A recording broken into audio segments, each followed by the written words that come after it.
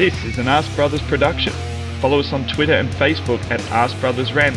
Download all our content on SoundCloud, iTunes, and Spotify.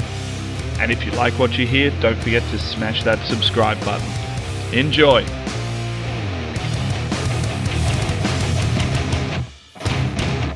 All right, we're live? You're live, Toby. Welcome. That's a good start, isn't it, fellas? Welcome. Ask Brothers Monthly, where the beers flow and the IQ is low. Do you like that new one? So I'm host brother Toby today, filling in for Max, who by all accounts will never be free again for the rest of his life due to his work commitments. So we thought we'd have a bit of a laugh at his expense. I thought I'd light the candle and try and replicate what he does. So I thought I'd talk over a lot of people, crack a lot of beers, make a lot of dick jokes, and wrap a question within a statement within another question and see how you guys deal with that. So we'll go around the table or around the room as such, the virtual room, and we'll start off with Scunny. How are you, mate? Yeah, I'm good, mate. I'm good. It's nice to get your own show, mate. Are you happy?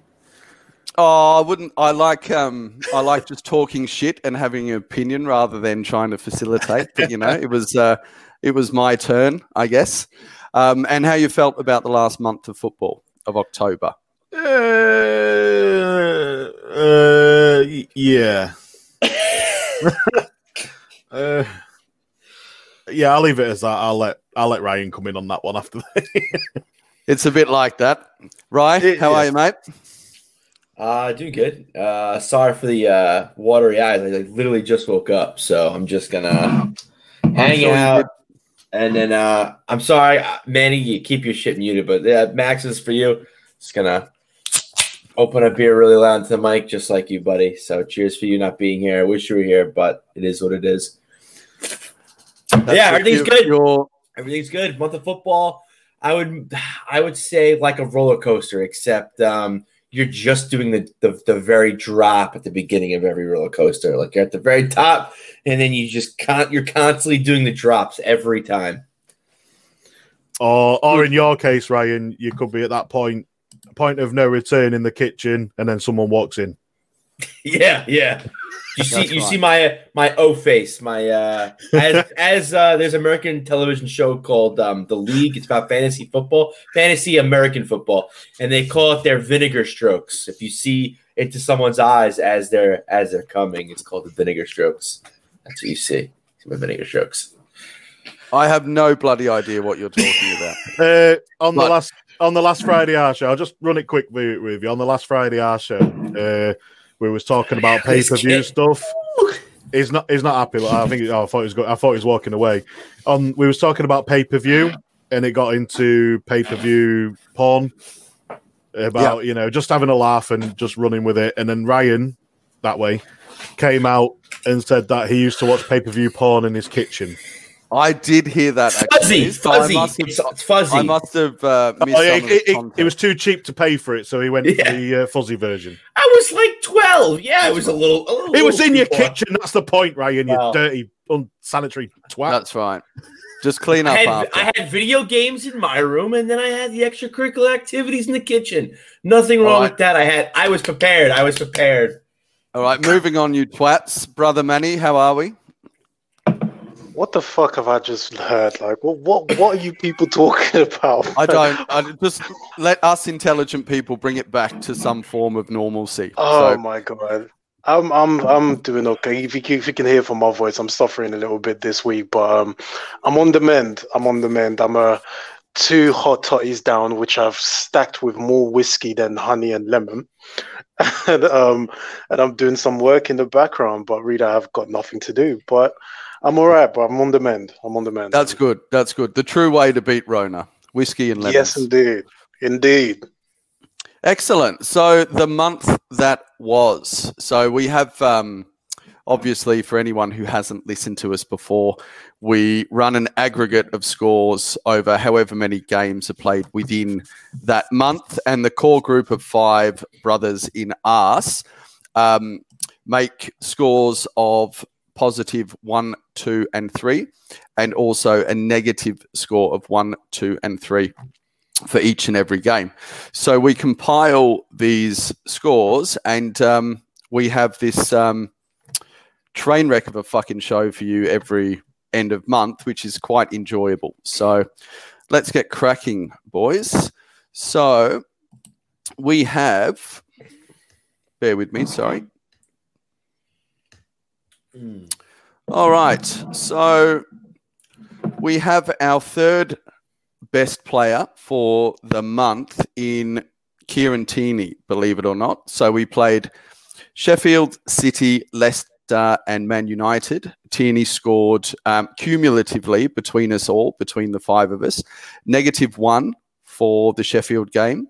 He scored +9 for the City game, +8 for the Leicester game, and -3 for the Man United game. I think that's because Max is a cunt and he's the only one that negatived him. Yeah. So for a total score for the five of us of +13. Was anyone surprised that Tierney ended up being in the top 3 for this month? I don't remember him being overly outstanding. We'll start with you, Scunny. No, I'm not overly surprised that he's got there. I think I'm more overly surprised that Max thought he was a -3. I think that was a bit harsh. And I think he might have pulled out a particular defensive misread rather than anything else. So I remember him hitting the first man a few times and being slightly less effective over the month, but he's always tenacious, and I think that's why we love him overall. He is always solid, and I think that's the thing why I think he's got the more positive points is because he is always a solid defender. He's always tracking back. He's always moving the ball forward. It is a bit of give and take, and I think we can, because he's been so good, or he's always been at that point where he's had a good game. He may not have had his best game, but he's always had a good game, and he still managed to pick up positive points from us. It just shows that sometimes when he does have an off game, he has a bit of credit. So I think so. He has a bit of credit between everyone, apart from Max because he's a cunt. Yeah, obviously. Manny, do you think Tierney, his best position is in the left of a central 3, or are you hoping that he will move out soon? I'm hoping he will move out soon. The reason why I'm not surprised, that he is where he is because even though it hasn't been hard for him to get into that position because he is consistent, with what he does. And if you show any level of consistency in this team, you stand out. So I don't know what the fuck Max was looking at, because he pointed to the defensive header that he missed, which didn't lead to any chance for United because United did absolutely fuck all. But you want Tierney to be, out on the wing and being the wing back or being the left back that we all know he can be. But he slotted in seamlessly into being a third centre back because he really hasn't had to be a third centre back because of the way we play. But we've asked him to be in that role, and he's done it so effortlessly because he is a true defender. He is what it says on the tin. He is a left back, but he is a defender first. So he's been able to slot in there seamlessly. And the way he doubles up with Saka has given us, the opportunity on the left to be effective. So I have no issues with him being, a third centre back or a left back because he's a good footballer all round. So wherever we put him, he'll be great. So I'm all for it, bruv. Wherever he is, just get him in a team because he's the only one who stands out and he's the only one who cares in that defence at the minute, apart from Gabriel. So, yeah. Yeah, apart from Gabriel, yeah. Well, and we'll certainly get on to him later. Ryan, now Pepe actually had equal third best player for the month, believe it or not, with playing. Can you jog my memory, guys? Either only 1 or 2 performances in the Premier League for that month? 1. The Sheffield United one. Yeah. So I think obviously we all gave him positive points for that. So it was quite a surprise to see him up there and then him being dropped. Ryan, what are your thoughts on Pepe out of the starting lineup at the moment and doing a fairly good job in the Europa League? So a lot of people try to compare him to Sanchez, which I don't know how I feel about it. I think they're two completely different players, but I think the point that people try to get across is just that Sanchez is the kind of player that he would fuck up, 5 or 6 times in a game, noticeably fuck up. But then he would come up with 3 different times of magic where he would score us goals and create goals out of nothing. And I think Pepe, in a sense, embodies that. I think the main problem I have with that is with the team we have now, we don't have time for you to fuck up 6 or 7 times in a game to get those 2 pieces of magic. We kind of need that magic now, Mickey Mouse style. We can't be fucking around with your dribbling into nowhere, with your lazy passing and funny watching the Europa League game, the build up to his goal. I think Saka had the ball on the left in the left side, and Pepe could have easily made a run and cut into the middle from where he was, but he just was walking, jogging, looking around like he could have easily got himself involved into the play sooner, but he chose not to. And I was screaming at the TV, what is he doing? Lazy cunt! Fucking get in there, make a move. And he did it, and I was kind of livid. And then fast forward 15 seconds, he scores the goal for us. So it's interesting watching his, I guess you could say, developing. I don't know. Like I said, I don't think we have time for him to fuck up as much as we did for Sanchez. Even then, we kind of didn't, but I feel like we were a little better then. But some of the things he does the ball, I don't think a lot of these players, if any players, can do it for us. So it's interesting to see him going forward and to see if we can almost give him that luxury of messing up, because I do think he could do extraordinary things for this club. It's just a matter of giving him that time, giving him that being patient with him.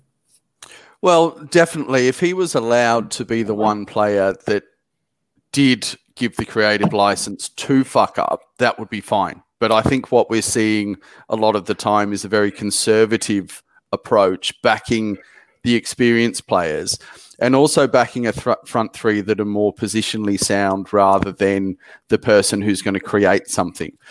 So that's kind of my issue with that. I think when we are so stagnant in the front three a lot of the time, we're lacking that bit of creativity, and the burden is on your Tierney's and your Sakas.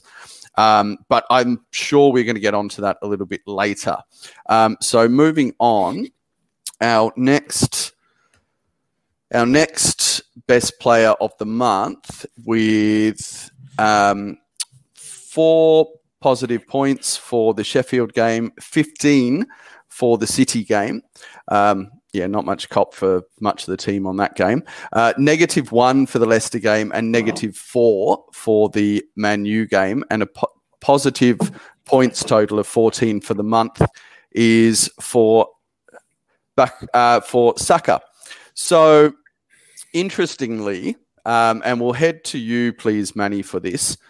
Why is a 19-year-old burdened with being our creative spark? Because he's the only one with a set of fucking ball bags. He's the only one playing with instinct. He's the only one who's attacking the right spaces. He's the only one who's bold enough to create things. That's why. The burden is not solely on him, to create. It's on everybody to get into positions to create.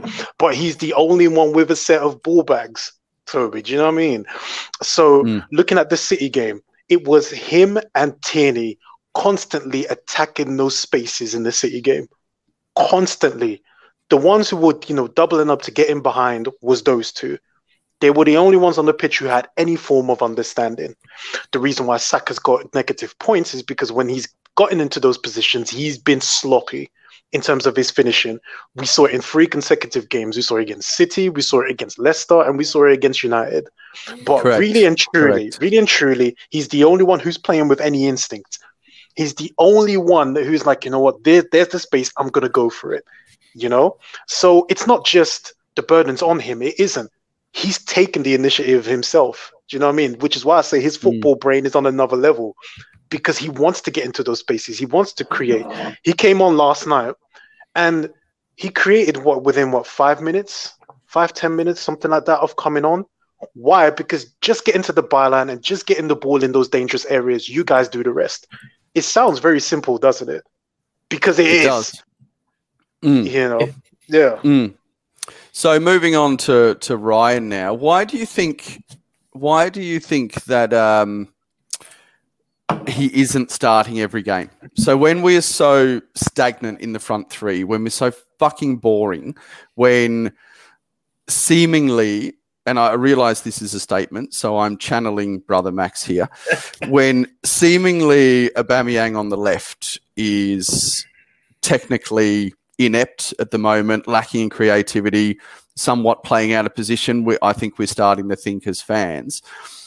And we're shoehorning players like Lacazette and Willian into the starting team. Why is Saka not starting on the left in every game, in your opinion? I mean, Aubameyang's never played through the middle in his entire career, so why, it doesn't make sense for him. He signed his last big contract. So why are we going to, all of a sudden, we extended him? We're going to now throw him in a different position. Granted, I think right now that might be our best plan for him, is kind of playing through the middle, but we're not. For right now, he's playing through the left. We want to give him space to create stuff, to not necessarily create stuff, to score stuff. And the best way for him to score is going to give him space on the left side, making runs into the middle, and kind of cutting it into the right and shooting it from outside the 18, which he scored a couple beauties a few times.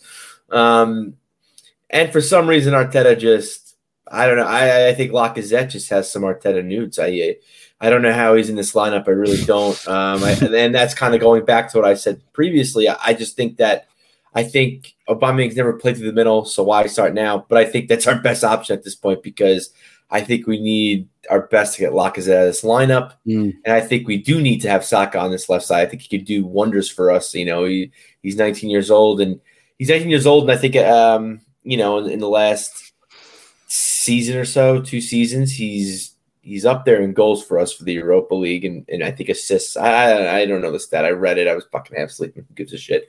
But my point is this guy needs game time. He needs to kind of sort himself out, find his position, because for a while I've been beating the drum that he should be playing the left in our midfield. But, just to me, with our inept finishing in the middle, I think Aubameyang needs to get pushed over to that. I think Saka needs to come on the left more regularly. And I think he needs to work on his finishing himself, because I think he has trouble. He had a couple headers, I think, in the last Premier League game where he just couldn't put it away. And I think we need to kind of tweak a few things, because, like I said, Lacazette's not working. I don't think Eddie's up to it, at least physicality-wise, in the Premier League. So I think we kind of need to just test it out. A game that we should win, like a Fulham, or I would even say a Villa, because I just think the way I'll probably beat this drum, maybe not, but I just love Partey and El Nene. And I'm going to say El Nene. That's how I call it. Shit show. Well, Ryan, we'll get on to that, mate. I've got some El Nene love for you coming up. I'm excited. But my point is that I think they're just so good in the midfield, and they can dominate the midfield, that I think that we can put a bombing through the middle, and I'm not worried about it. We're going to score. We're going to find ways to put the ball in the back of the net, and I'm not worried about losing 3 points to even Villa, who's on kind of a bit of a hot streak. I know they lost their last game, I think, to Southampton, but I just think we need to kind of try things out, and I think Saka really needs to find his place in this team, because he is our future, not Aubameyang. Interesting perspective. Scunny, is Aubameyang, with a slight tactical tweak that we saw with Man United anyway, starting to push over towards the centre more, which is starting from a left position, and then with an overlap of our left-sided players, such as Saka and Tierney? If that's the way it's moving forward, it did seem all right, but to go on what Manny was sort of saying with our forwards, they're just not hitting the target at the minute. None of them are, and this is Aubameyang, Lacazette, Pepe, Willian. All right, Pepe scored yesterday, but They're just not seem to be very consistent in front of goal, and I think this is the issue that we've got here, and this is probably why you're looking at someone like Saka. Yeah, all right, he's still only 19 years old, and he is very sloppy in front of goal, but he's doing the work, he's doing the build up to get to that point where he can, where he gets sloppy. I don't know if he's that sloppy, and sorry to cut in, but I mean he seems to have quite. He had a free header against Man United. I remember that clearly, and that was scoring them. And that was a reason that I gave him negative points, certainly, and I think most of us did, because that was a clear-cut opportunity and very important for us when we don't create a lot of chances anyway. It's more of it's vital that if we're getting between 3 and 6, shots on goal per game, that we're starting to put more of those away. But I wouldn't say he's a poor finisher. My issue is more that his burden is both creativity wise and also now finishing wise, because the other pricks aren't doing their job. Well, that is the issue, definitely, because he is a 19-year-old kid is burdened with everything to go forward, whereas you've got a 32-year-old apparent goal scorer, goal machine. You've got a 29-year-old who literally does fuck all but whinge, and then you've got another 32-year-old who he's half on his ass, isn't he? Really, let's face it. He's not really. He's all right, but he does just as much as what Saka's doing, and for Willian, he should be doing that little bit better. He should be pushing that little bit more. He should be scoring them goals. Where with Saka, you can sort of forgive him for not scoring every chance he gets because he's still 19. He is still learning. But having that full burden on him, it's gonna add pressure onto the poor kid. It's definitely and unduly so before his time. Definitely. And I think that's the crux of the conversation, or where I was going with the question in the first place, is why are we burdening our greatest talent at such a young age with the creative and now the scoring role as well? So it's a really interesting issue that's happening. Well, the reason why we're burdening with him is because the rest of the fucktards aren't stepping up to the plate. That's the issue. Absolutely, and we will get to that. In case you hadn't noticed with the negatives, I've been kind of alluding to it already, but we'll try and keep a little bit of suspense going. Now, for our player of the month, and this might come as a huge surprise, seeing he wasn't actually available and then wasn't selected for half of the month until after the international break. But our player of the month, believe it or not, is actually Thomas Partey, or Partey, as the case may be. Manny, what player have we discovered or uncovered or discovered and purchased? How good has this signing been?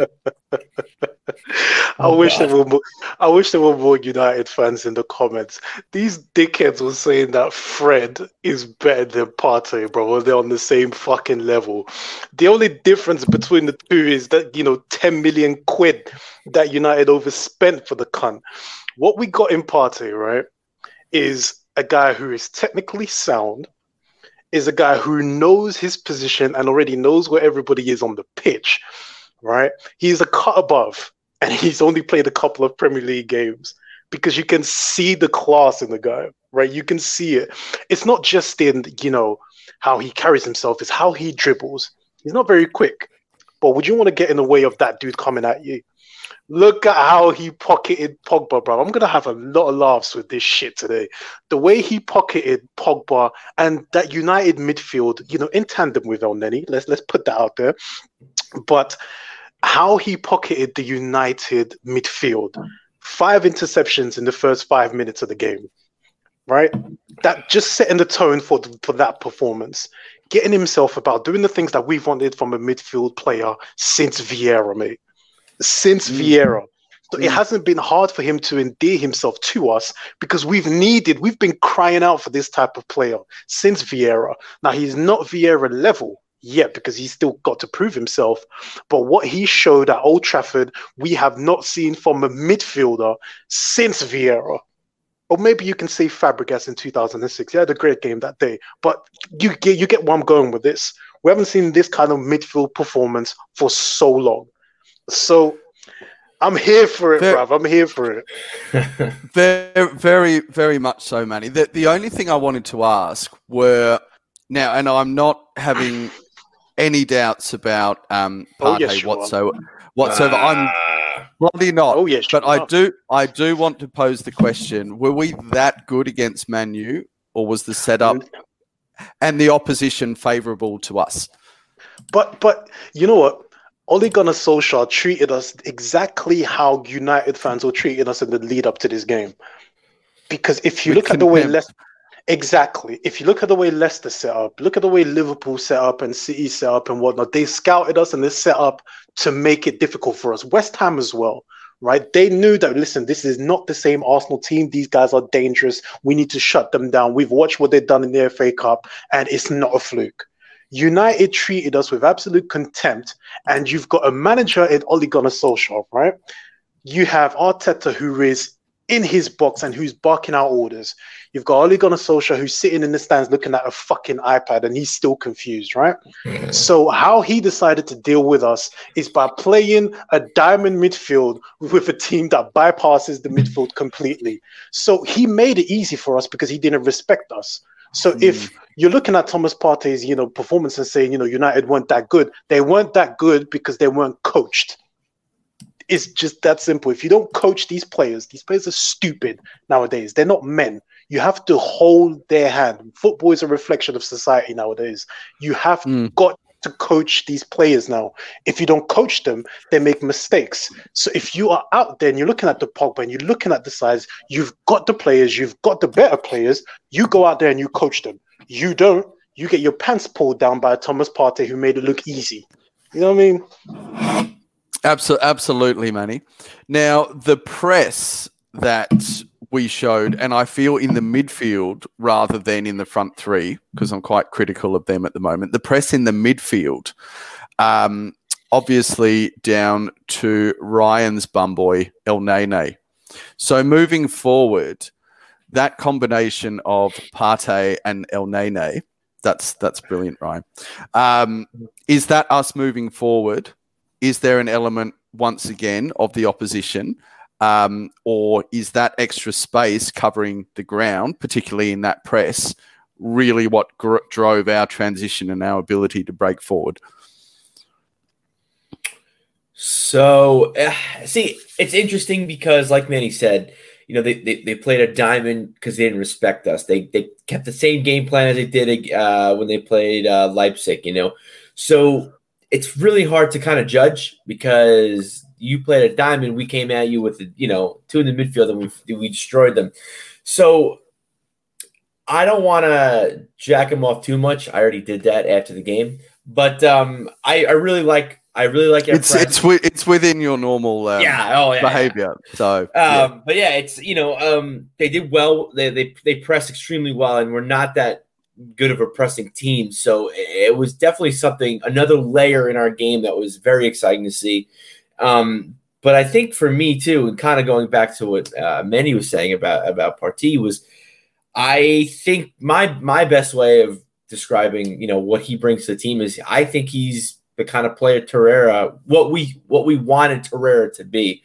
Someone that kind of put himself right in front of the defense and kind of just got all the balls, recovered all the balls for us, took out all of their midfielders in Bruno Fernandes and in Pogba and Fred. And I think that's something like Manny was saying, that's like something we've been looking for quite some time. And Torreira kind of started doing that, kind of like that N'Golo Kante role. But Partey brings so much more to that too. He could win that ball and then carry the ball up into the final third. He could make passes into the final third. But we got my Egyptian king for that. So I like how we're kind of almost like, dividing jobs, dividing work, and we're all bringing, both players are bringing a certain something into the team that we haven't had in so long. And And I feel like we tried to kind of, paper the cracks and kind of fix it with a quick little boo-boo in Danny Ceballos. And we wanted Ceballos to do both of those things. But, at the end of the day, I just think that something that Ceballos has brought to this team in, getting the running back, getting the ball, bringing it up, kind of being that creative player, but almost in the middle of the field. We have it in two players. And I think that works out for us better just by the system we play, the formation we run, and the tactics we bring out. And I don't remember your fucking question, to be honest. I'm just ranting. It's all right. It was a bit of a max. It was a bit of a I love this midfield. It was a bit of a multi-layered contextual match question. I have to admit that one. I don't know. Long story short, that midfield gives me an absolute erection, and I am so excited to watch them play against Villa. Yeah, no shit, right? Now, I feel like with El Neni, he is the way he's outperforming Ceballos and probably Xhaka as well at the moment. It's just his quickness of thought. So his quickness covering the ground, his first touch seems phenomenal. Like it's, his foot has glue on it. And he just progresses the ball very quickly. And I hear what you were saying, Ryan, about dropping deep and receiving the ball with El Nene. And I bloody started calling him El Nene now. El Neni. Yeah. Wow. And shifting it out wide and building the attack that way. But I also feel like he's covering the ground a little bit more. So the handbrake has been released a little bit more with this partnership with Partey. But I'd like to also keep the handbrake on a little bit and realize that, different oppositions, different setups, different managers. And I don't think, as much as I thought El Neni was wonderful in this game, I don't think this is the solution forever. Arteta manages a squad. We play against different teams and different setups. So whilst we're very excited, particularly with Partey, bringing us back to our original topic, I don't think we've found Nirvana just yet, although it is exciting. Mike, would you like to add anything to the Partey, El Nene, Ceballos discussion? Ryan, I hope your missus don't go through your kitchen with a UV light. I don't do it in my kitchen now. It was when I was a kid. Yeah. Lies. Now I got the bathroom. I got the... I don't believe none of that. I don't believe none of the words that come out of your mouth, bro. Everything that you potentially could do that is seedy, disgusting, illicit, a bit degenerate, like, I believe you do it, bro, because you have projected that image out there, bro. This is what you've done, so now you've got to deal with it. Listen, I like to have fun. There's nothing wrong with that. And to be fair, my podcast, when I do my podcasting, my computer's right here. I have my PlayStation right here. I have all the fun in this room, baby. I don't need no kitchen. I call this the command center. This is where I command and conquer. And if that's pulling my pants down and jerking off, then that's what it is. Command and conquer. You know what's so funny, Mike? I was making that same face about, about noon yesterday. Oh, shit. Yeah. And I mean, that same face watching El Nene play against Man U. Oh, shit. Yes, I was just fucking, it was a messy situation. I'm sure. Anyway, moving on.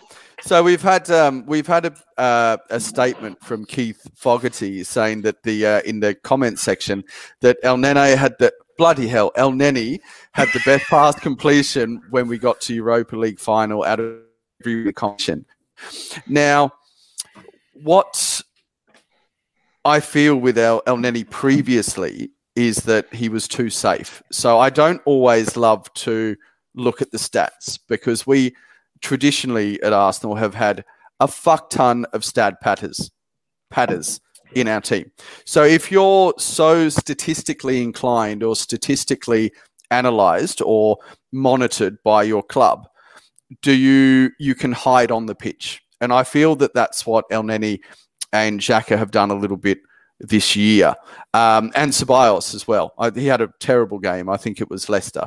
Was it? Where he got a nosebleed going beyond, 40 yards, last night as well, 40 yards out. So in terms of that progression, and that risk-taking ability. And Mike, let's bring it back to the Partey discussion, seeing that he was our positive player of the month, and we've switched the conversation to El Nene and jerking off. So, in your opinion, Ryan, has Thomas Partey and El Nene, and the partnership of that provided us with more impetus moving forward and a little bit more risk-taking and firing balls into the front three? Well, is this the first game that they played together? I think it is, isn't it? The Man U game. I believe so. No, they played together in the Rapid Vienna game as well. Oh, Rapid Vienna, yeah, sorry. Correct, Manny. And they looked boring as fuck that game. Partey looked underdone, and El Nene looked like he was just scared to do anything beyond pass El sideways. Yeah, and similar to, I'm gonna say similar things to what Manny was saying about Man U. They were pretty much Ole set them up to lose. So, and I think it made I nearly said El Nene then. El Nene and Partey. You can't help it. It's slowly catching on. I don't blame you. You can't help it. It made their job easier, I think, and I think that's why they looked so good. And I'm not going to take anything away from either of them. They both had an amazing game. This is why we've rated them so highly in our 3-2-1s, 1-2-3s. So I just think we need to maybe, if we see him play a couple more games, let's see how it progresses as a partnership. I'm not jumping on that bandwagon where, these are the next two big things for us. This is amazing. Partey's still coming into the Premier League. He's looking solid. He's looking great. I'm very excited for this. Me too. El Nene, he has played in the Premier League before. He has played for us before. And also, sorry, Mike, excuse me. I was just burping. I have to mute it quick. I thought you were just throwing up in your mouth a little bit at the thought of Ryan. No. We're getting off that. Yeah. But no, like I say, with El Nene, for fuck's sake, El Nene, just Ryan, you dick. It's just like with him, I'm a bit unsure. He hasn't had a few great games. This one, the last Man U game, was great. I think I saw somewhere saying, is he going to become our new cult hero? No, he's not. He, to me at the minute, he's still that squad player. Yeah, and what do you think, Mike, of the inconsistency? So what I was thinking when we were preparing for the show was El Nene, I thought he was amazing in the Charity Shield.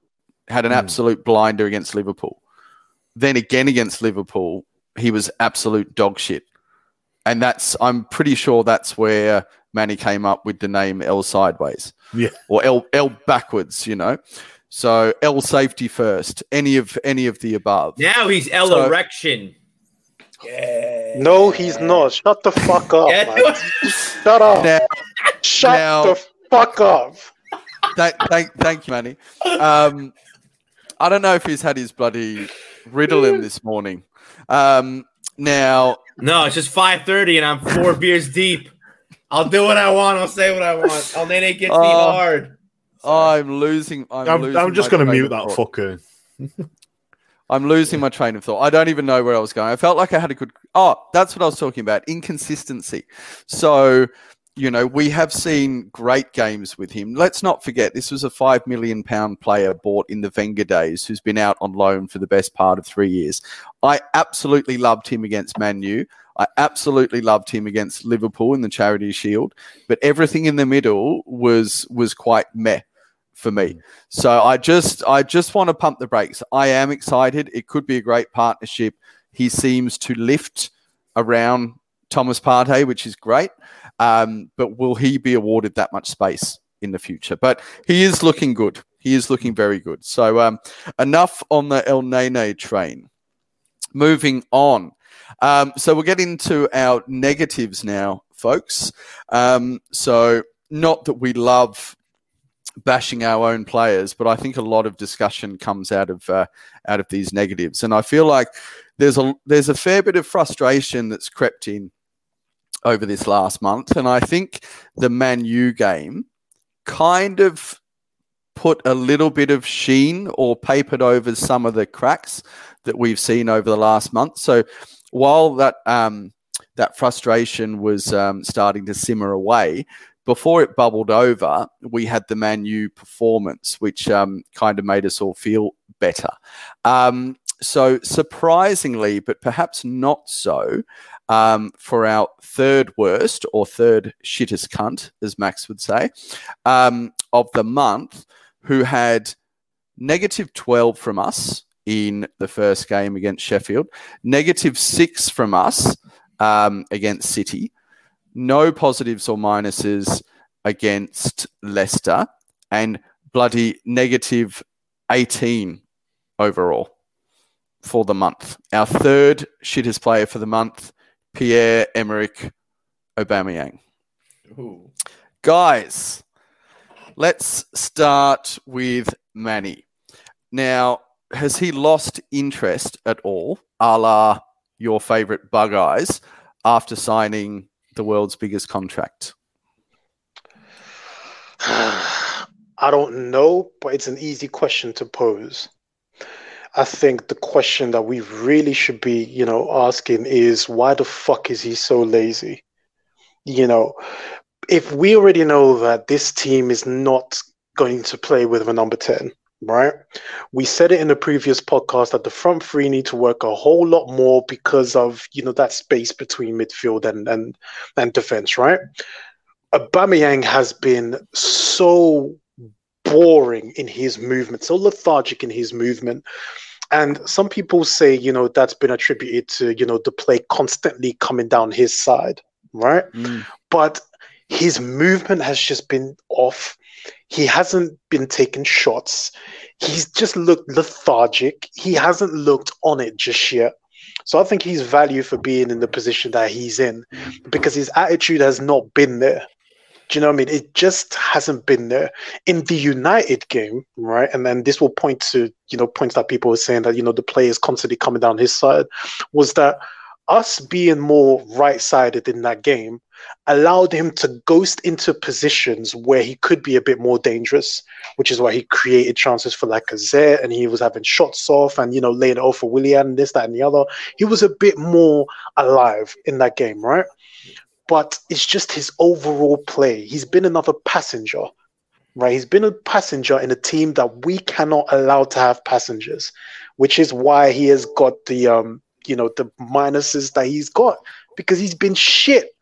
2 goals, in the Premier League season is, I'm sorry, for that contract, that amount of money is not good enough, and he needs to start, stepping up. You're the captain. You need to do a lot more, bruv. No, that's right, Manny. And is he passing the burden on to, in particular, Saka and Kieran Tierney as well? Yep, he is. Because it comes down that side, and because him and Saka have that understanding. When Saka moves into that position, I'll go into the middle. But even when he is doing that, it's not aggressive enough. In the City game, when you're seeing, Saka and Tierney doubling up, Aubameyang is on the edge of the box. It's like, what are you even doing there, mate? Shouldn't you be busting a gut to get in the middle? This is where you want to be. We talk about, Aubameyang, we need Aubameyang down the middle. So you've got 2 guys who are making the space for you to get into the middle. What the fuck are you doing outside the box? What are you doing there? Do you know what I mean? So it's all well and good. You want this guy in the middle. You want him in the middle, but he needs to do a lot more to get himself in the positions to score goals. Because if you do that, you will score goals, mate. Yeah, I guess the problem with the modern day number 9 is that it's become quite a thankless position. You get beaten the fuck out of by the centre backs. You've got to play with your back to goal a lot of the time, bring others into the team. But also on the left, you've got hard running, dribbling skills, pressing. It's a fucking hard job, and I feel like Aubameyang, consciously or subconsciously, playing for that new contract, was on fire. So it's, we know traditionally in our discussions that he either scores very well if he scores in terms of our review system, or if he doesn't, there's not a lot else to his game. Now, Scunny, what are your thoughts on potentially moving a little bit more centrally and playing a little bit more like he showed those glimpses with the layoffs and the 1-2s and the little through balls against Man United? Yeah, I'd like to see something like that, but I'm with Manny on that case. When you've got people like Saka and Tierney, eventually Martinelli possibly coming back, if Martinelli sort of drifts out on the left, which he has been doing. It's an exciting thought. I'd forgotten about that. Yeah, before he got injured, he was playing mostly on the left. But the thing that really gets me is obviously similar to what Manny says. He doesn't bust a gut to get into the box. The thing that most of our creativity now comes in through crosses, i.e. Tierney, Saka, Willian, I'd say Pepe, but and no cunt really in our team can head the fucking ball. And why not just go get bloody Giroud back? It's not just that no cunt can head it. It's just no one runs to it. No one's busting a gut to get into the box. Yeah, no one's there. And if they do there, you've got the smallest man on the pitch, and it's usually Nketiah. And it's like, well, what's he going to do against a 6'4" defender? It's like, well, it's a pointless thing. But or even worse, Lacazette. Well, yeah. But that's the issue, and I called it about 3-4 weeks ago, like Premier League games ago or something like that. I was saying, I called it. I said, look, Aubameyang's doing my head, and he is lazy. You know, I said that about 3 or 4 weeks ago. He's lazy, but lazy this season. I mean, he had a lot of goodwill in the bank from surprising performances last season, and he didn't always do it, but he pressed and he harried and he hassled and he got back into position. And you know, when he's up for it, he can overcome his natural tendencies. But unfortunately, I feel like he's not as up for it this season for whatever reason. Yeah, what I mean by lazy is not lazy running up and down the pitch. Is not lazy moving the ball forward. For me to say how he's lazy, this guy's meant to be a left forward potential striker. To me, when I say lazy, he doesn't get into them positions where he can get a shot off. He's not showing enough oomph and to get to that point, similar to what I was just saying about running, like Manny was saying, running into the box, running into those positions. What I see from Aubameyang at the minute is if Saka's running down the left or Tierney's running down the left, chances are he'll let them run past him and he'll move back. So he's nowhere near goal. So it's like, well, what are you doing? You're meant to be a striker. You're meant to be our lead goal scorer per se in this team. You're meant to be the talisman. What are you talking about 30 yards back? Are you talking about dropping deeper for the cross back rather than busting a gut to? Yeah. It's like it almost feels like he's more confident with the long range shot than getting in and doing the hard yards and doing the fox in the box role. But that's another issue I've got with Arsenal per se at the moment. I just don't think we're taking them long shots. You know, everything seems to be getting into that point into the box where it's going to be an easier goal rather than when you did see Partey, I think it was against Man United, or I can't remember if it was against Vienna. He just absolutely hoofed it at the goal. All right, it wasn't a goal, but he had a good long range shot, and it was a good effort. We don't see that enough from Arsenal. So what is the point in Aubameyang being 30, 40 yards back from the goal to take a long shot when no one's doing that? No one's getting that option to do that. That's a very good point, actually. And it does bring forward a discussion I had for a bit later, but we may as well go with it now because that's how we do things. Ryan, do you think Arteta is a little bit conservative with his approach, or you're enjoying how good we are defensively now because of the instruction, I believe, not to leave their zones? So the way I see it, and I brought it up on a few different podcasts, is I think Arteta's trying to build a strong, sturdy house. And, you know, when you build a house, you start with a good foundation. And I think our foundation is the defense. And when he came into the team, our defense was shit. And it's been shit for quite some time. And Agreed. He is. Yep. And right now, we're the best defense in the Premier League, you know, as far as goals conceded. And I think we're leading in a couple of shit categories. I don't know, but so that's been going well. Great, cool, awesome. And then as of the Man U game, our midfield is slowly but surely kind of getting there in the Nene Partey partnership, and I like where it's going. Do I think it's our answer? I don't think so. And it I think you said something about it, Toby, in the fact that as much as I jerk Nene off, I do at the end of the day still see him as a squad player. We pay him. I thought we pay him $90,000 a week, but I think Stan the Man, shout out to Stan the Man, said that he gets $50,000 a week. But regardless, even if it is $90,000 a week is nothing. So to pay him that much, and he loves his club, and he's just a perfect squad player. He'll take a back seat. He'll stay on the bench, and he'll still talk about how much he loves playing for Arsenal. So that to me, that's a player that you don't want to let go, because he could do a job for you on the pitch. He's gonna constantly give you everything he has in his in his fuel tank. But then if he's on the bench, he'll take it because he's playing for Arsenal and he plays for the badge, which more players need to do. But are you still jerking off about Al Nene? What are we talking about? I don't know. What the fuck? We're talking about forwards, you twat. All right, I'm sorry. I got sidetracked. I have an erection. I'm gonna tuck it into my shorts. I'm good. Point is I think now we're getting to the forwards, and with Aubameyang, I don't know. I honestly, I'm still thinking about Nene. I'm sorry. I'm so hot and flustered. Keep it together, boys. I'm hot and flustered for Nene. I'm so sorry. He has no idea what the fuck the question was. No, I don't. It's brilliant. It's brilliant. He's gone round and round in circles in the most awkward soliloquy that ever occurred. Oh my God. Anyway, Manny.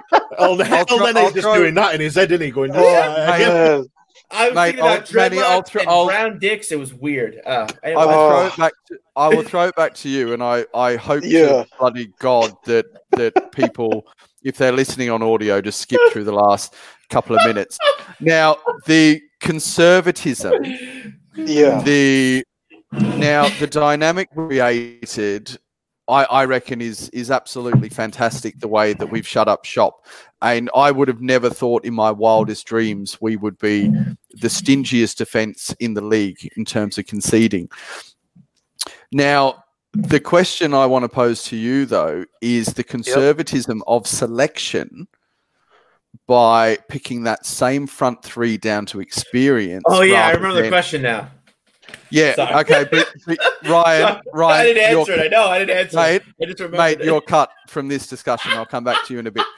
Now, the conservatism with the front three, Manny, do you think that's hindering us? Because we are defensively focused. Do you think the front three is hindering us? They are, because so the minimal chances that we are creating, they are chances that if you put away, you have a Leicester kind of performance that they had at the Emirates 9 times out of 10. All right.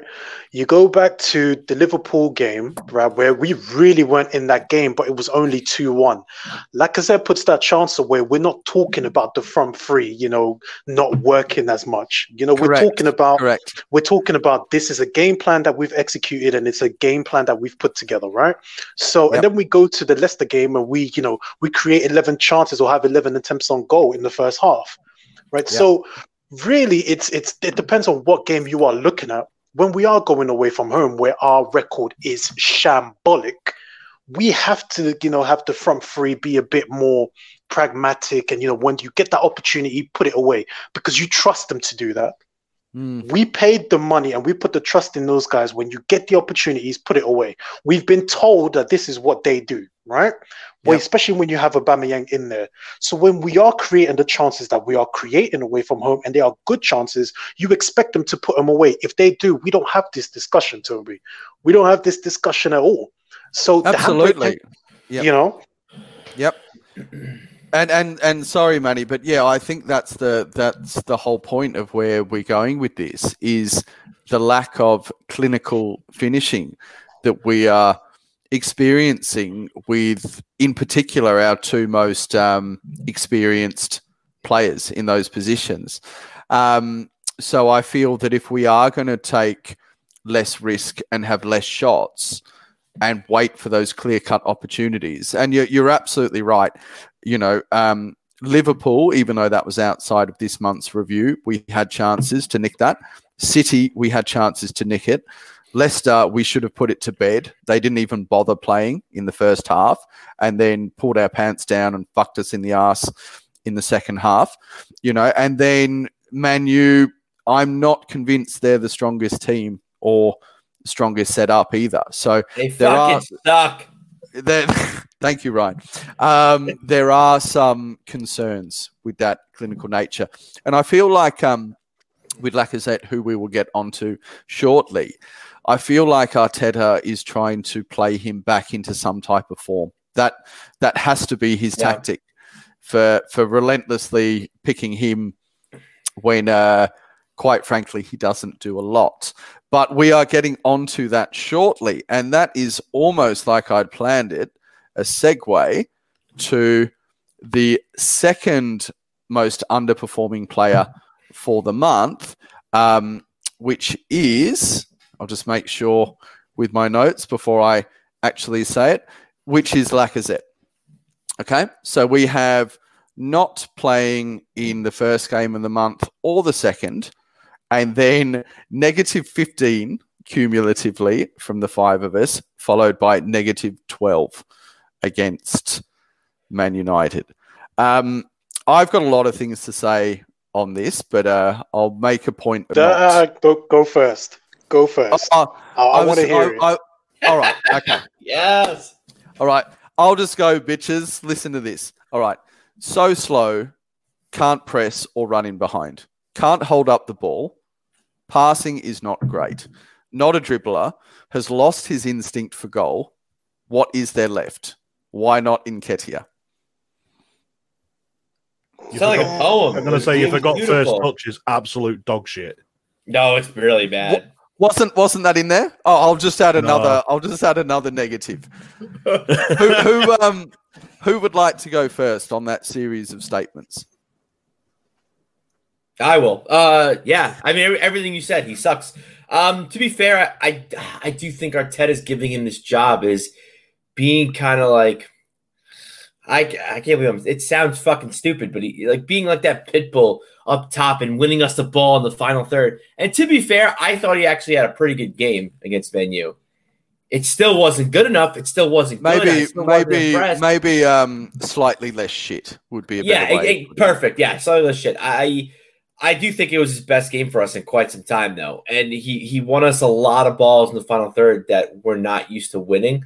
But then he would fuck it up, So it's tough because it kind of, again, going back to what I was trying to say before I got El Nene boners and stuff, I think Arteta sees our forwards as our most talented group of players. And I think that he kind of says, well, if my forwards are so talented, I have Aubameyang, a world-class striker, then fuck him, Like, not world-class, Ryan. I'm just saying, if that's his line of thinking, we do. If you look at our team on paper, at least when the season started, you think, okay, and that's what people have been saying for us for years.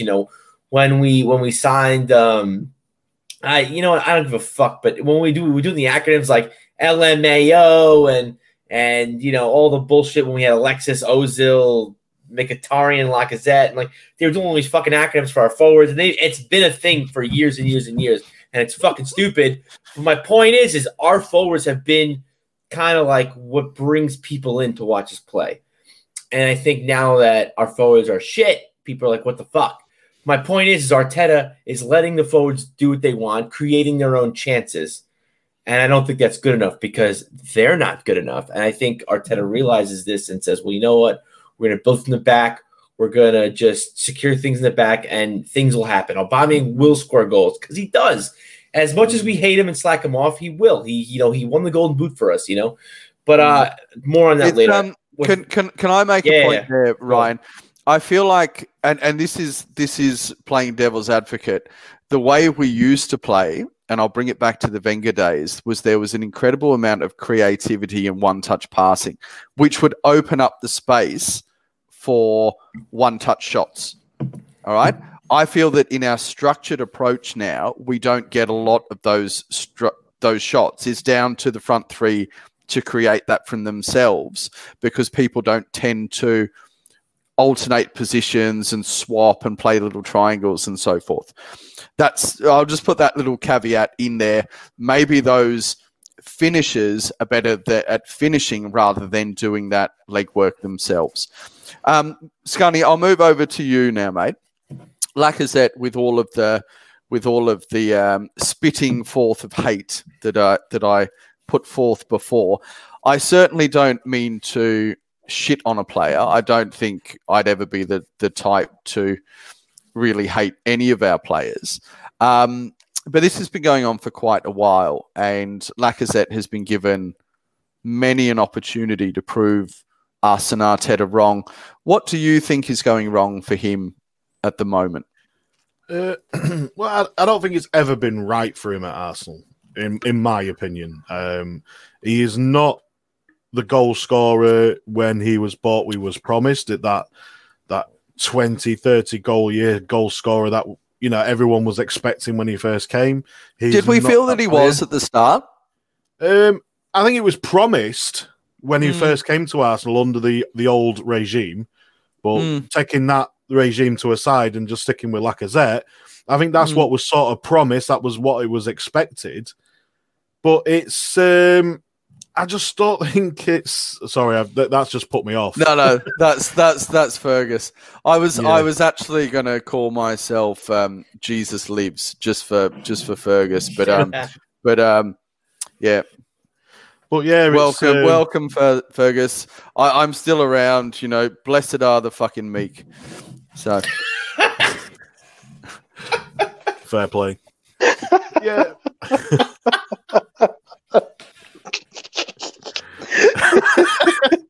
Stupid. Right. As I was saying before, everything. Yeah, with Lacazette, the thing that's really wound me up about him, he doesn't have to be that goal scorer. He doesn't have to be that. But similar to what Ryan was saying and what we were saying before, if he's playing in that number 9 role, like you were saying, it's very. I can't remember the word that you used now. It's gone off my head now because after reading all that.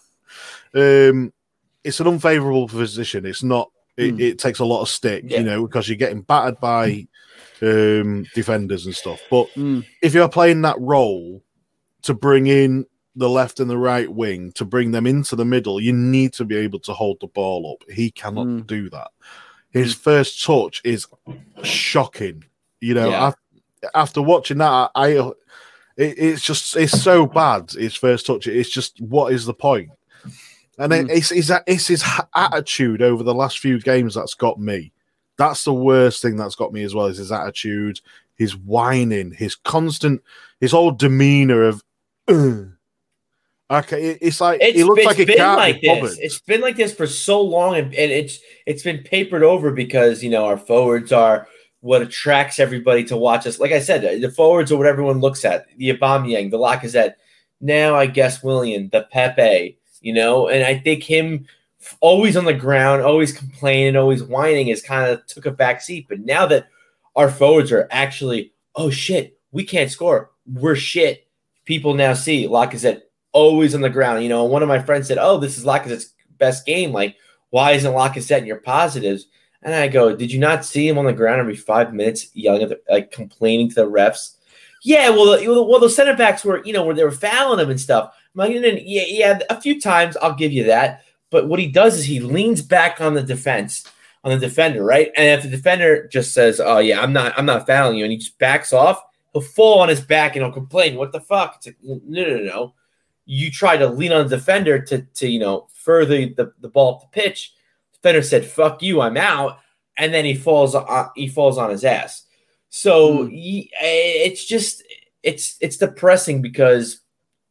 Again, this isn't what he's best at. Playing as that 9 and kind of like working in the middle of the field and creating the chances for Aubameyang, for the Pepes, for the Willians.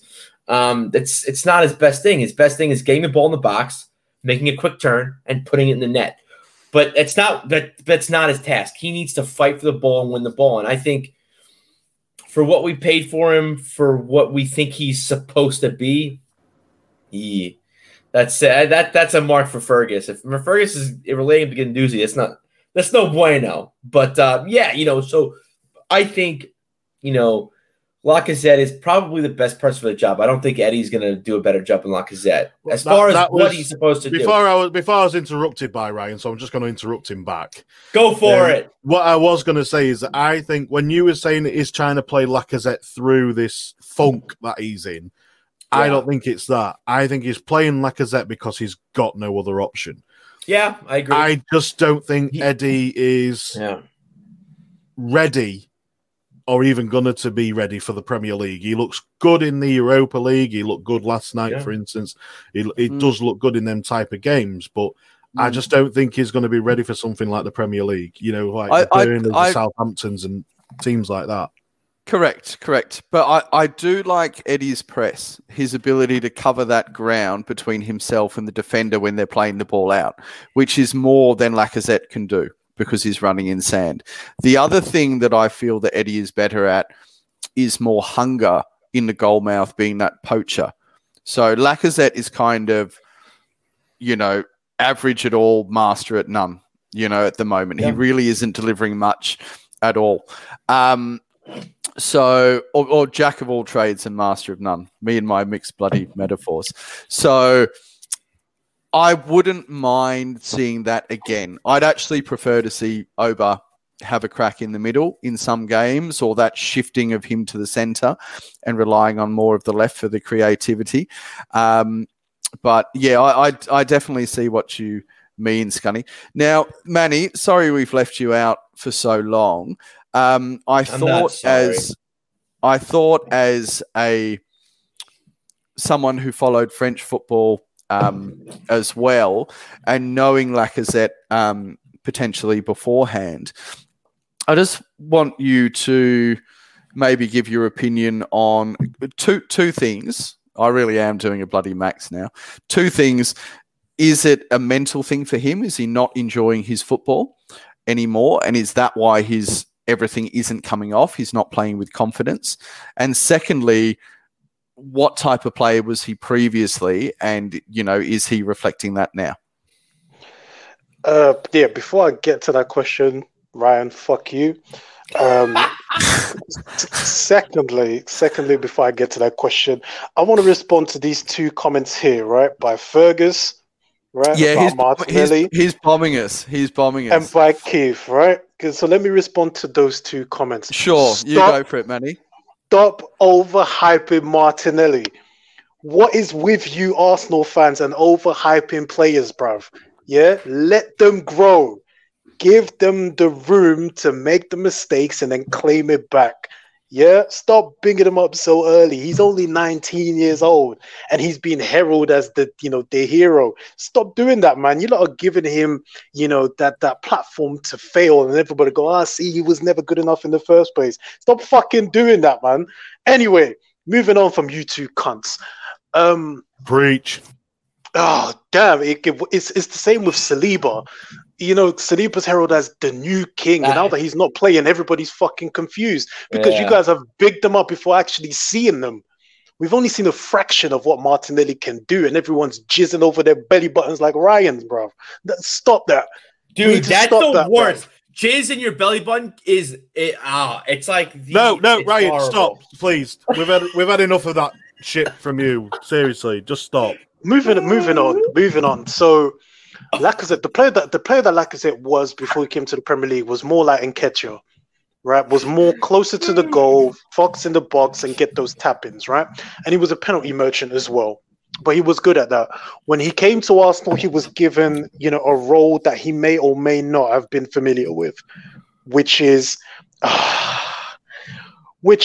coming in deep and linking, between midfield and attack, right? So that's something that he thrived on under Emery, right? He thrived on being having that little bit of leadership, right? He thrived on being the man, right? Something went wrong at the start of last season, and he has not been able to replicate that. So it's not that he's not able to do that role. He is. He just acts like he doesn't want to. It's an attitude thing with Lacazette at the minute, because we all know he can do it. But for well over a year now, we've seen nothing from him. Right, his first touch is awful. His hold-up play is not good enough. He is spiky. He is petulant, and you can see it in him. And that's the most frustrating thing for me, right? Is that if everything else is failing, your attitude should be on point. You know what I mean? I should look at you and go, you know what? At least he's trying. Against Leicester, right? He was given up so quickly, right? In that second half in particular, he gave up so quickly. And this is the attitude that I can't stand from Lacazette, is that he gives up, right? When it's not working, he throws his hand in the air. He's always moaning. He's always complaining. He's always spiky, but it's not that spikiness that we loved from him. Do you know what I mean? It's frustrating for me watching him play. You know what I mean? So anyway, I think it's about time he goes anyway, bro, because it's just not going to happen for him. Right? It's not that he can't do the role; he doesn't want to do the role. So I have a question. So do we think that maybe Lacazette, when he was brought into the team by Wenger, do we think maybe he came in thinking like he's going to be the guy, and then when we brought Aubameyang in, now Lacazette's almost like the Robin to his Batman. And yes, him and Aubameyang. Sorry, Ryan, I'm going to interrupt you there, Ryan. Lacazette was never the guy, even when Giroud was there. Yeah, fair point. It's just crazy because to me, like, since Aubameyang came to the team, him and Aubameyang are butt buddies. You know, it's Batman and Robin, and like he's kind of taking second fiddle to Aubameyang, and he seems like he's okay with that. But to me, you know, if you're going to be a striker, especially for Arsenal, you can't be okay with being a Robin. You can't be okay with taking second fiddle. I don't give a fuck if you are best friends. I don't care if you guys go out and shop and get matching outfits. You know, at the end of the day, like you're playing for your team, for you, and you want to make this team better, and you don't want to rely on Aubameyang, you know, the captain. You know, I don't know. Like, and I agree with Manny. I think since the start of last year, I think, you know, we talked about how the start of last year, he's injured, he has ankle problems, he needs to get surgery and all this, and he got surgery and he rehabbed, he did all these things. And he's still just shit, and his attitude is shit, like Scuddy said. And the attitude is like the one thing, you know, at least you wanna, you know, it I don't know, it doesn't really, something just isn't clicking for me as far as Lacazette. I don't know what it is. I really enjoyed the example that Manny made about his leadership qualities under Emery. And I remember that vividly because he really did show that. And I think potentially he did like being the number one. I think he did like the responsibility of having some of the team, you know, on his shoulders to an extent. But something has happened, and I really do feel it's a mental thing with him, because I don't think a player of that quality, or what we thought was that quality, and he was pretty sharp in terms of his finishing when he first arrived. I really do think it's a mental thing. And in answer to Keith Fogarty's statement again that he should have been sold last season, absolutely. But we're in this market, so not only is it a COVID market, but you're in this ridiculous Premier League market where no other country can afford the ridiculous wages because of the TV money. So we're stuck with these pricks running down their contracts. And even if they want to go, there isn't always an outlet for them to actually go. Moving on. Corey trying Pepe down the middle. Look, I don't know. I think that comes back to the number 10 theory. I don't think in the modern game you can carry a player out of a 10. Unless all over the team they're working their fucking holes off. You're going to be going down another Ozil path for me. Would anyone like to elaborate on that? The one thing I will say is, Ryan, let's let Manny go, and then we'll come back to you. Nah, I think that's just that we're reaching here. You know, again, you would be putting Pepe in a box that he can't get out of. Already on the right hand side, he's very predictable. With Pepe, you can start him on the right, but having him float between right, middle, and left is where you get the best out of him. Having him down the middle, you're limiting him again. Ryan, sorry, mate, we'll come back to you. The only thing I'm going to say is, and kind of relates to what we're talking about, do we think the reason why Lacazette is, or just our 9 is playing that role of like holding up play and facilitating, is that because we don't have a creative midfielder? I don't think so. I don't think with this team, I don't think we need a creative midfielder because we're creating chances, we're just not finishing them. But do you think maybe why Lacazette is playing so out of position and like kind of pulling back a little bit, is that because Arteta kind of wants that 10, he wants that creative player to kind of push up? And I think that's the modern 9. Yeah, I think it's the selfless. I think it's the selfless position. Yeah, absolutely. I think more and more it's the Firmino type of role. Right. You play a combination of both positions, and that's why your wing forwards are left traditional left and right forwards and more inverted wingers, second strikers. It's right. That number 9 that brings the other players into the game.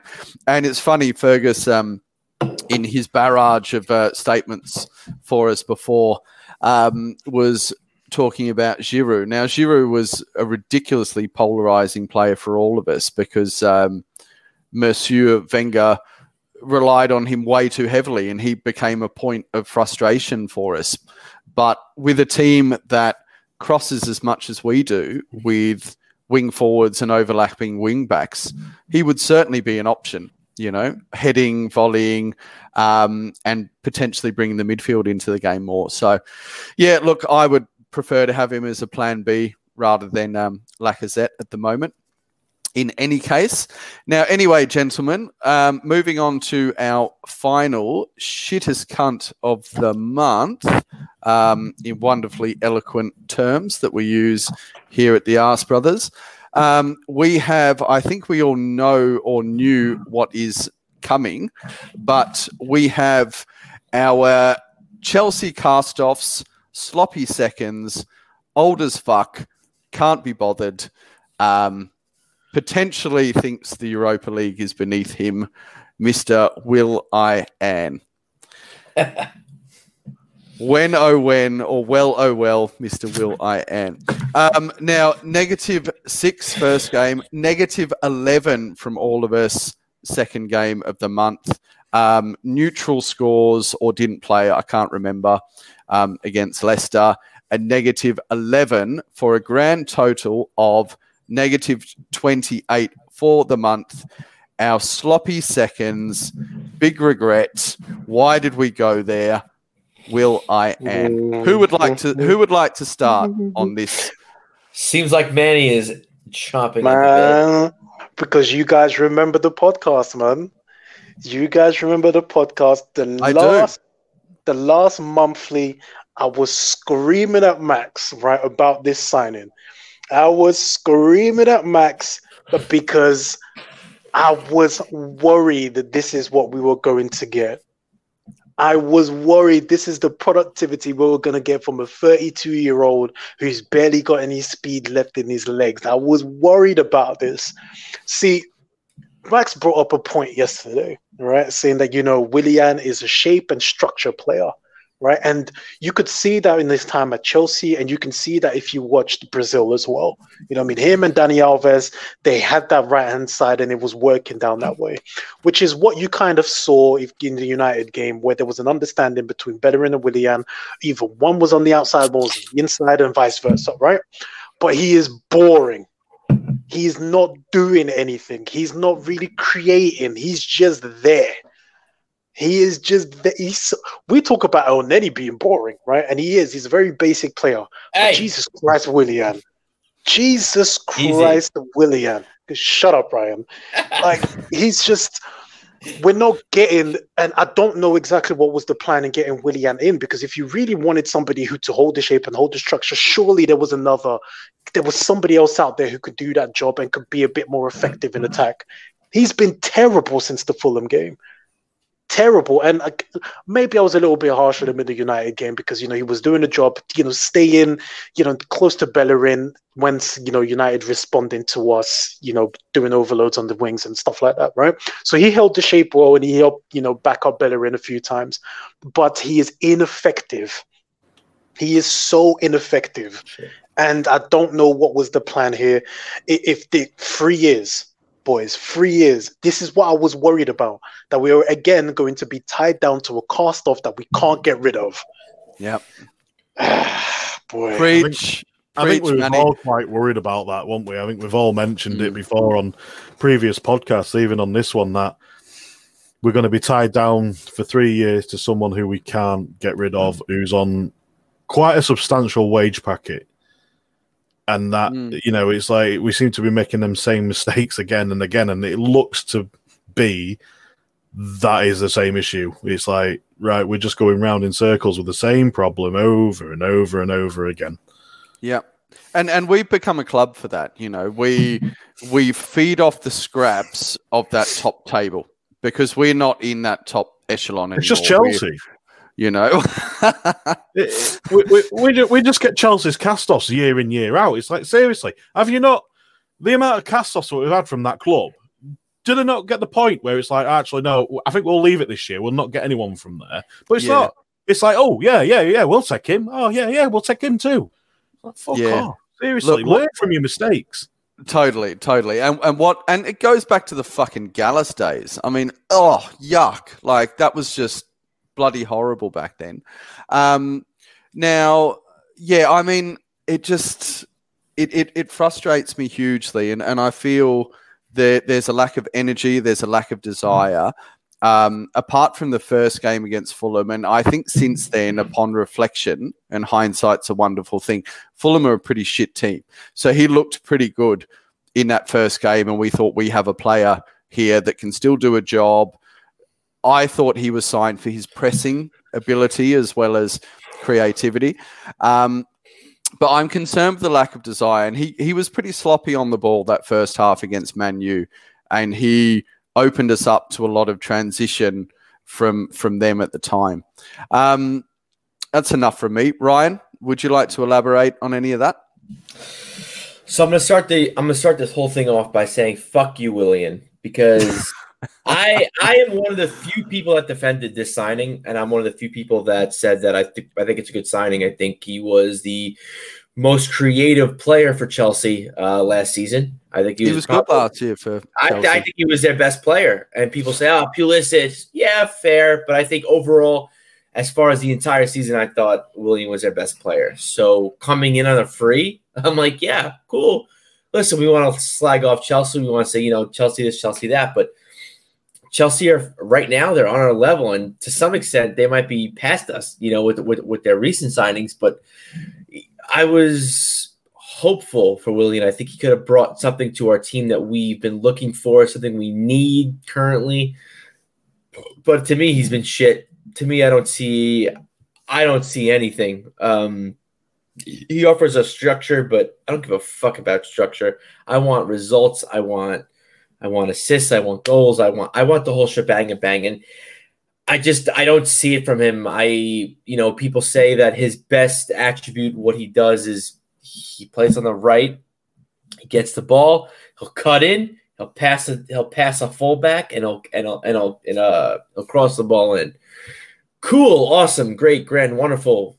But we have Lacazette hanging out all the way in the back, fighting for the ball. We have Aubameyang on the left side of the field that looks very disinterested and doesn't want to play. So it's just I just don't get it. I don't get what he's here for. I mean, I get why he was brought here.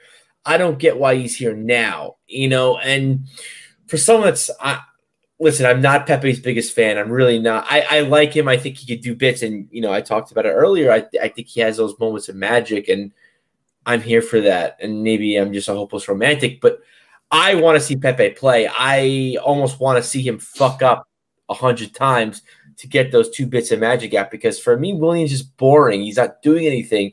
And I thought, and I know Manny said he rewatched the game and he saw that Willian was actually pretty good. I thought he was terrible. I thought he offered nothing. He got the ball, and I was like, okay, cool. I would just like next. He would get the ball. I would go on my phone. I just wasn't excited. I didn't think he offered anything, and I still don't think he really offers anything. And I don't know if that's maybe, he's older. Maybe it's his way of he's trying to like figure out Arteta's tactics, because he did come out and say, the way Arteta wants to play is different. He's not used to it. He has to kind of like find his formation, find where he has to be positionally. It's not that easy. Okay, fair point. But he does not offer us anything. I don't get excited when he gets the ball. I just look at him and I just say, I don't get it. I would look at him, I'd be like, I don't get it. So are we watching him through the wrong lens though? So because we're so left-sided biased, all right, and I'm only playing devil's advocate here because I'm critical of him as well. Because we're so left-sided biased, it's the left-sided role to be creative and overlap. So we start shifting towards more of a 4-4-2 in possession because the left side overlaps and Aubameyang comes more central.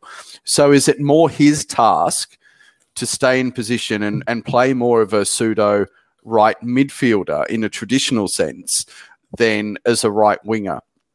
And because of that discipline, and maybe Manny doing the rewatch and taking the emotion out of the game, surely that's the reason he's been picked over Pepe, and Pepe is playing in the Europa League. Manny, not sure. I'll come back. In that game especially, Toby, we didn't need the chaos in that game. We didn't need it because it was a performance where if you go gung-ho, right, you could get picked off, right?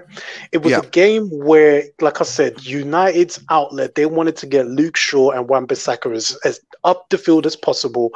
Having Willian there doubling up with Bellerin stopped Luke Shaw getting down that wing, right? Especially in that second half when they reacted with having Pogba on the left. Having Willian double up with Bellerin was paramount. Pepe wouldn't do that. That I totally understand, and I get why he was brought in to do that sort of job. But offensively, when we were dominating and when we were creating chances, Willian was wasteful. He was so wasteful. So again, we're stuck with one player who maybe is great in chaos in Pepe, and then we have one player in Willian who's good in the structure, but neither of them are good at either. What's the point I'm trying to make? Willian is not good at chaos, and Pepe is not good at structure. So we've got one player that's good at one thing and not good at the other, right? So we're stuck with two players who are useless in my eyes because one of them can't do both things. Do you know? So listen. I was harsh on Willian in that game because I didn't see what he was doing because I wanted to beat United so damn much. But you saw the sort of relationship he had with Bellerin in that game because it was his pass that got the penalty, right? But overall, when you need to break teams down, like it's going to happen against Aston Villa, you play Willian, you're not going to get anything. You're not, because he's just not that kind of player. So I feel we've wasted a signing. We've wasted another year on a 32-year-old where we could have gone out there and got better for less. But who do you expect? Because you said better for less. We signed Willian on a free. Ryan, hold up 1 second. Look who's turned up. I don't know what a cunto is, but fuck you, Max. Go back to work, man. Brother Max, are you just messaging or are you able to jump on? Yeah, he's fucking. He's probably swamped and he's probably skiving right now just to see how we're doing. He's skiving off work. He's home already, putting his feet up. All right. He just can't leave it alone, can he? He can't. But yeah, so the keys to the asylum, and he wants them back already. We got him. So kind of what I was saying was just like, I agree with everything you're saying, Manny. Don't get me wrong, I do. But like, we got him on a free. So what would be? Yeah, of course. Wages. He means Ryan. I'm sure, and a 3-year contract. So yeah, we haven't. But what would have been a better alternative? Who would we have signed? Like, we got him on a free. Yeah, yes, he's on sort of big wages, but I don't know. I don't see a better player, mate. I'll go bloody. I'll go with the youth here. Has he done better than Reece Nelson? And since he came into the team, no. But if you compare Reece Nelson last year to what Willian's done for Chelsea, to me it's a no-brainer. To me, I'm signing Willian for free. Like it's just gonna. But like Willian's really took the bull by the horns. What's and he's really the ceiling? And what did Nelson do? And we have to say the caveat against the opposition in the Europa League, but bringing in a player of that age and that ilk on 200 grand a week on a long-term contract, and then having Nelson not even make the match day squad a lot of the time, I don't really see the point in that. No, I agree, and I think the thing too was when Willian went on loan to Hoffenheim, they were comparing him to Sancho. They were like, "Oh, he's the best youngster. He's the best youngster." Nelson, you mean? Yeah. Oh, sorry. Yeah. They compared him to Sancho, and like, "Oh, he's the best youngster. Him and Sancho are going to be, And he came back, and we were like, "Okay." And then he did shit. He did nothing. He offered nothing for us. And I think then Arteta's like, "All right, well." I don't even think Arteta was a manager at that point. But then it's like, okay, well, Arteta's like, "All right, well, Nelson's not going to give us anything in the Premier League. Let's bring in some reinforcements. Let's bring in Willian." And at the time, I was like, "No, this is the right move." I don't think Nelson did anything for for Arsenal, not for Hoffenheim. But now we kind of see this season. Yes, I know, like you said, it's the Europa League, but Nelson excites me, man. He really does. And Willian, I'm just like, he gets the ball, and I'm like, all right, let me go on Twitter and tweet something. Let me let me go friend somebody on Facebook. Like I'm not interested in Willian gets the ball. Put the phone down, watch the game. Yeah, I'm just Willian's winding you up. Yeah, Willian I know. He's got an afro. He sort of reminds me of Guendouzi with his hair. I love you, Guendouzi. I still do. Come back home soon. But I just don't care. I just don't care when Willian's on the field. He just doesn't. I guess I just want to get excited. That's why I talk about my boy Elneny so much. But you know what, Ryan? And here's the thing that we forget: free transfers are still expensive. All right, now, Max, we already touched on some of the points Max is saying here in the comments about Willian being important in the structure and this, that, and the other. I get all of that, but not every game we're going to need structure. At some point, you're going to need a Willian to go, you know what? I need you to grab this game by the horns, mate. I need you to go out there and create that little something. I need you to put a free kick in the top corner. I need you to whip in a ball that is not going to hit the first man. Do you know what I mean? So this thing about, him being a free transfer, man, he's fucking expensive. Another example of a free transfer being expensive. Look at big old Siad last night, bruv. Yeah? Big old Siad Kolasinac last night. Stop. Right? Why would you relive this? No. Listen, that man made me lose all composure last night, right? Siad made me lose all composure. I couldn't stop laughing for the rest of that second half, right?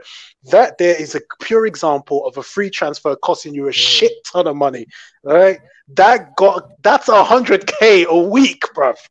That's 100K a week, right? Don't get it twisted. Willian is expensive, and I get that he's important in certain games, but you cannot tell me we couldn't go out there and find a player that we could have molded in the image that Arteta wants for a few measly £1 million in comparison to the wages we're paying a 32-year-old for 3 years, bro. Yeah. It's just, I was not excited by the Willian signing because I could see it, and I'm still not excited by it, bro. I'm sorry. I'm not excited by it, man. Max has made a perfect comment there. Willian is an expensive hand job. We'll get it done, but I want more from a prostitute. I think that sums up Willian there, to be fair. So going back to what you've said, Manny. It is a good analogy. You can tell he has a pregnant wife at the moment making those analogies. Oh my god. Oh my god. So going back to what you have said, Manny, and I think we've all kind of said it. We're a very predictable team. We're so predictable. Do we think in that predictability that we have, why have Willian? I kind of want Pepe to play, even against big teams. I want to create that unpredictability. Yeah, he fucks up. Yeah, he sucks. But I want teams to think like, well, yeah, Willian could cut it back and fucking have a nice little curler. You never know. I think of Willian, he he kind of furthers that. I can't fucking find the word I'm looking for, but he kind of furthers our kind of thing of, being so predictable, being so structured, so organized, tie on, fucking pants on with the belt on, nice shoes. He offers us nice guy predictability, as I like to put it. And I kind of want that chaos and unpredictability. That's why I kind of like the bad boy Pepe with the mohawk. Look, Ryan, I think you're somewhat in there making a cohesive point somewhere. Thank you. And I think overall, Arteta is a conservative manager. But the reason I think he's a conservative manager, we finished. Our players suck. We finished. Yes. Okay. We finished 8th last year. So what he's done is he's gone. This is our structure. You don't leave that structure because you're not good enough to either. How am I trying to say this? You're not good enough to win by being out of that structure. So you have to play within the elements of your actual potential, and we don't have that with the squad. So I think the way to overcome that, and this is why I think we're a better team against better opposition, we play within that structure, we absorb, we wait for the mistake, and then we hit on the counter. And that's why we struggle against teams that are more in a low block. All right. And I'll go even further and talking about Aubameyang, I think that he's not like that. He doesn't like to play with structure. You talk about the Community Shield, and there's another game too where he got the ball and he cut it to his right, and then he fucking curled it from the top of the 18. He scored a goal. He scored a fucking beautiful goal. And he did it in the Premier League. I fucking don't remember. Who gives a shit? But he's a kind of player, and we kind of talked about it. He creates things out of nothing, and kind of put him through the middle. But he doesn't. He doesn't. That's our point. He doesn't create anything out of nothing. My point is, he's done it, and I'm not saying, he's done it, so we have to trust Aubameyang. No. I agree with what everyone else is saying. I don't think that, but I think and I don't want to get too fucking into it, but with Aubameyang with his fucking cars and his flashy clothes, his hairstyle. He wants to impress. He wants to dazzle. And he's done that, with his goal in the Community Shield. And I fucking don't remember, but he did in the Premier League too, where he cut it curler. And I think he wants to kind of impress and kind of not do the hard work, but yet make it look easy. And that's why he has 2 goals from outside the 18 for us. And I guess I just don't get it, because he doesn't want to do the hard work, but he wants all the benefits. He wants the Lamborghini, but he doesn't want to pay for it. So I think that's our biggest problem with our front three, is they want to dazzle and have those fucking crazy awesome goals, but they don't want to work for it. And you have Lacazette working for it, but then falling on his ass and calling for, You got there in the end, Ryan. You got there in the end, bruv. Jesus Christ. What? You got the what? You got there. You got there in the end, bruv. You got there in the end. Why take 5 words to say it when you can take 50? I don't know what the fuck that means. I'm just gonna keep drinking my beer. He's filling in for Max in that sense. Now let's not get too caught up with the media shite. Okay, who gives a fuck about the Lamborghinis and the haircut and the gold teeth? It was just an example. I know. I get it. I know. But I thought I'd put that in there. From what I see on the pitch and on the sidelines, I see a pretty humble guy who takes pleasure in the team doing well. I think he's technically flawed in what we're trying to get him to do. All right. So let's bring this back now, because we're going to try and wrap it up. We've been rambling a bit.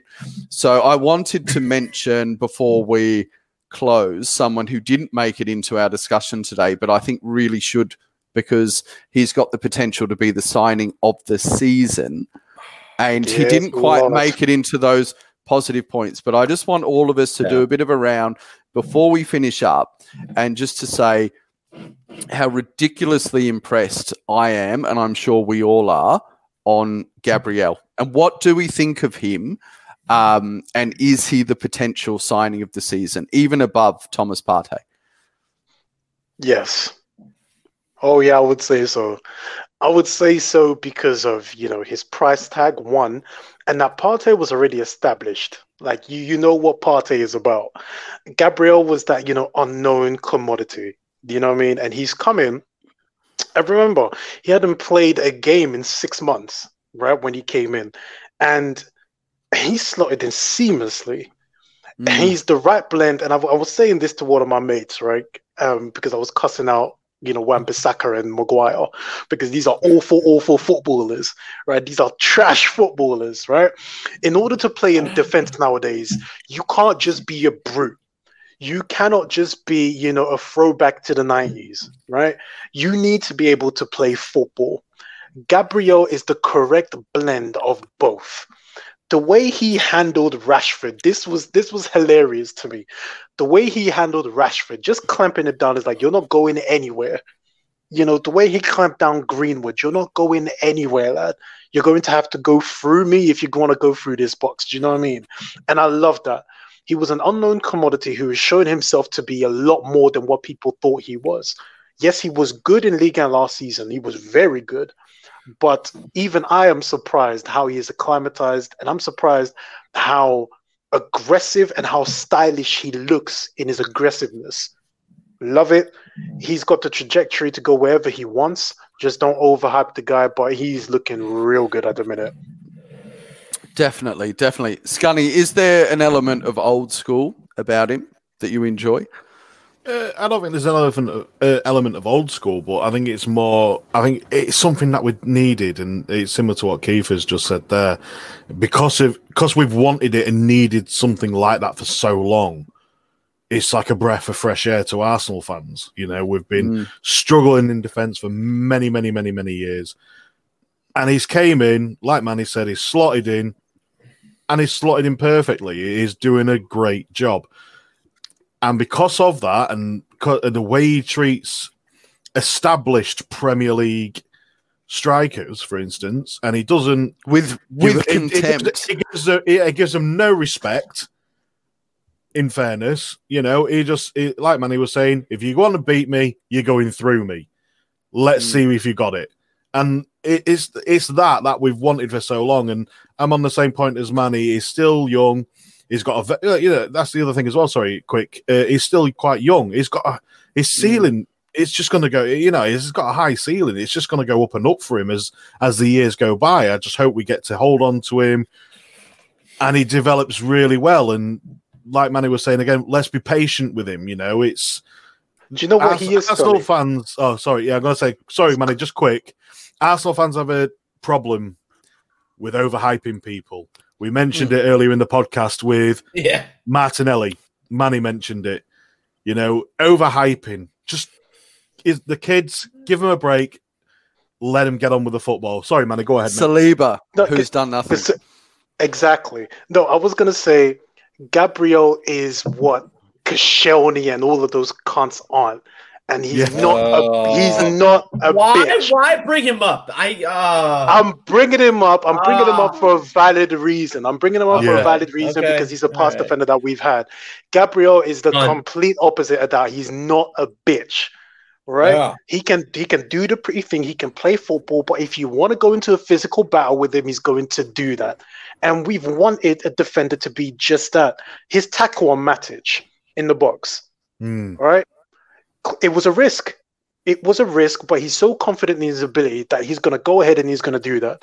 If he needs to rough you up, he's going to rough you up, and we love that. We love a goon, right? So welcome to the fucking club, Gabriel, mate.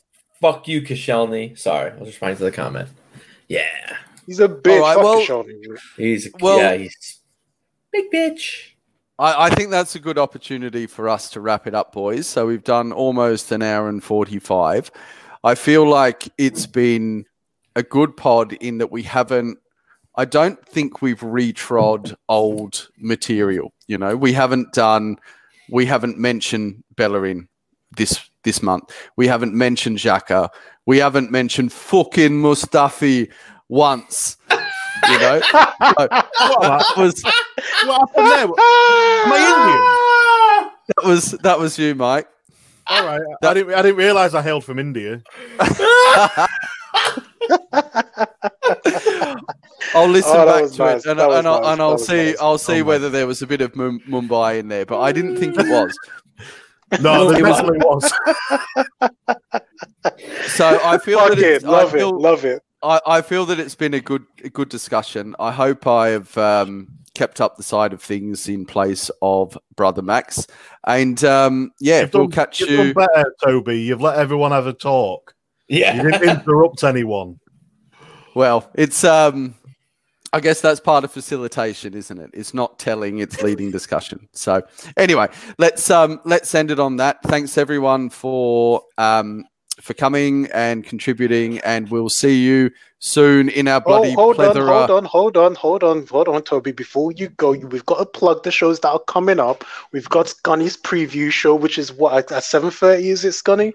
Yes, the Friday R show is tonight at 7:30 UK time. I don't know what time it is for you, colonial fuckheads. You know, I ain't got a clue. Plus 11 hours for us poor convicts. Yeah, but so we've got the Scunny's preview show, you know what I mean? The hilarious preview show, of course. Hopefully I can pop in one more time. And if you want to see the ultimate trolling of Manchester United, I'm going to be on Same Old Arsenal tonight with Daniel Potts breaking down the Manchester United game. I'm going to incessantly rip United because they absolutely deserve it. So if you've got any United fans, please send them over to Same Old Arsenal. Yeah. They're going to deserve this beating. It's going to be at 7. It's going to be at 7. So what you do is you split your time. Get it done half an hour, then everyone pop over. Yes, exactly that. Yeah, exactly that, man. So that's it. Toby, you can wrap up the show now, bro. Sorry about that. No, definitely. No, I forgot to do my marketing pitch. Brother Ryan, you do Same Old Arsenal, the American version. Yeah, we're more family oriented. We kind of don't say the Stop lying, bro. What do you mean? We are. I don't. I try How to be. Could you ever be PG, Ryan? I do a pretty. Listen, if you guys watch me on I do a pretty good job. I do talk about jerking off, but I'm kind of like very. Oh, there it is. I don't know, but I'm just saying I'm very ambiguous about it. I don't say. I just go, "Hey, I had a good time," and things like that. I'm very Italian mobster like, where I say things, but I don't. You don't know what I'm talking about, but you do know what I'm talking about because I'm hanging out and having a good time. But yeah, so definitely check it out. Mobster type. Yeah, that's brilliant. Boys, yeah, man, wrap it up, man. We will wrap it up there. Thank you all for watching. Listen here, and we will see you next time on our many fucked up. Love you all, man. Come back. Thanks for watching, everyone. Good night. Sorry, Toby. Good morning. Good morning, good afternoon, good evening. I love those dreadlocks so much. Oh, we're still live.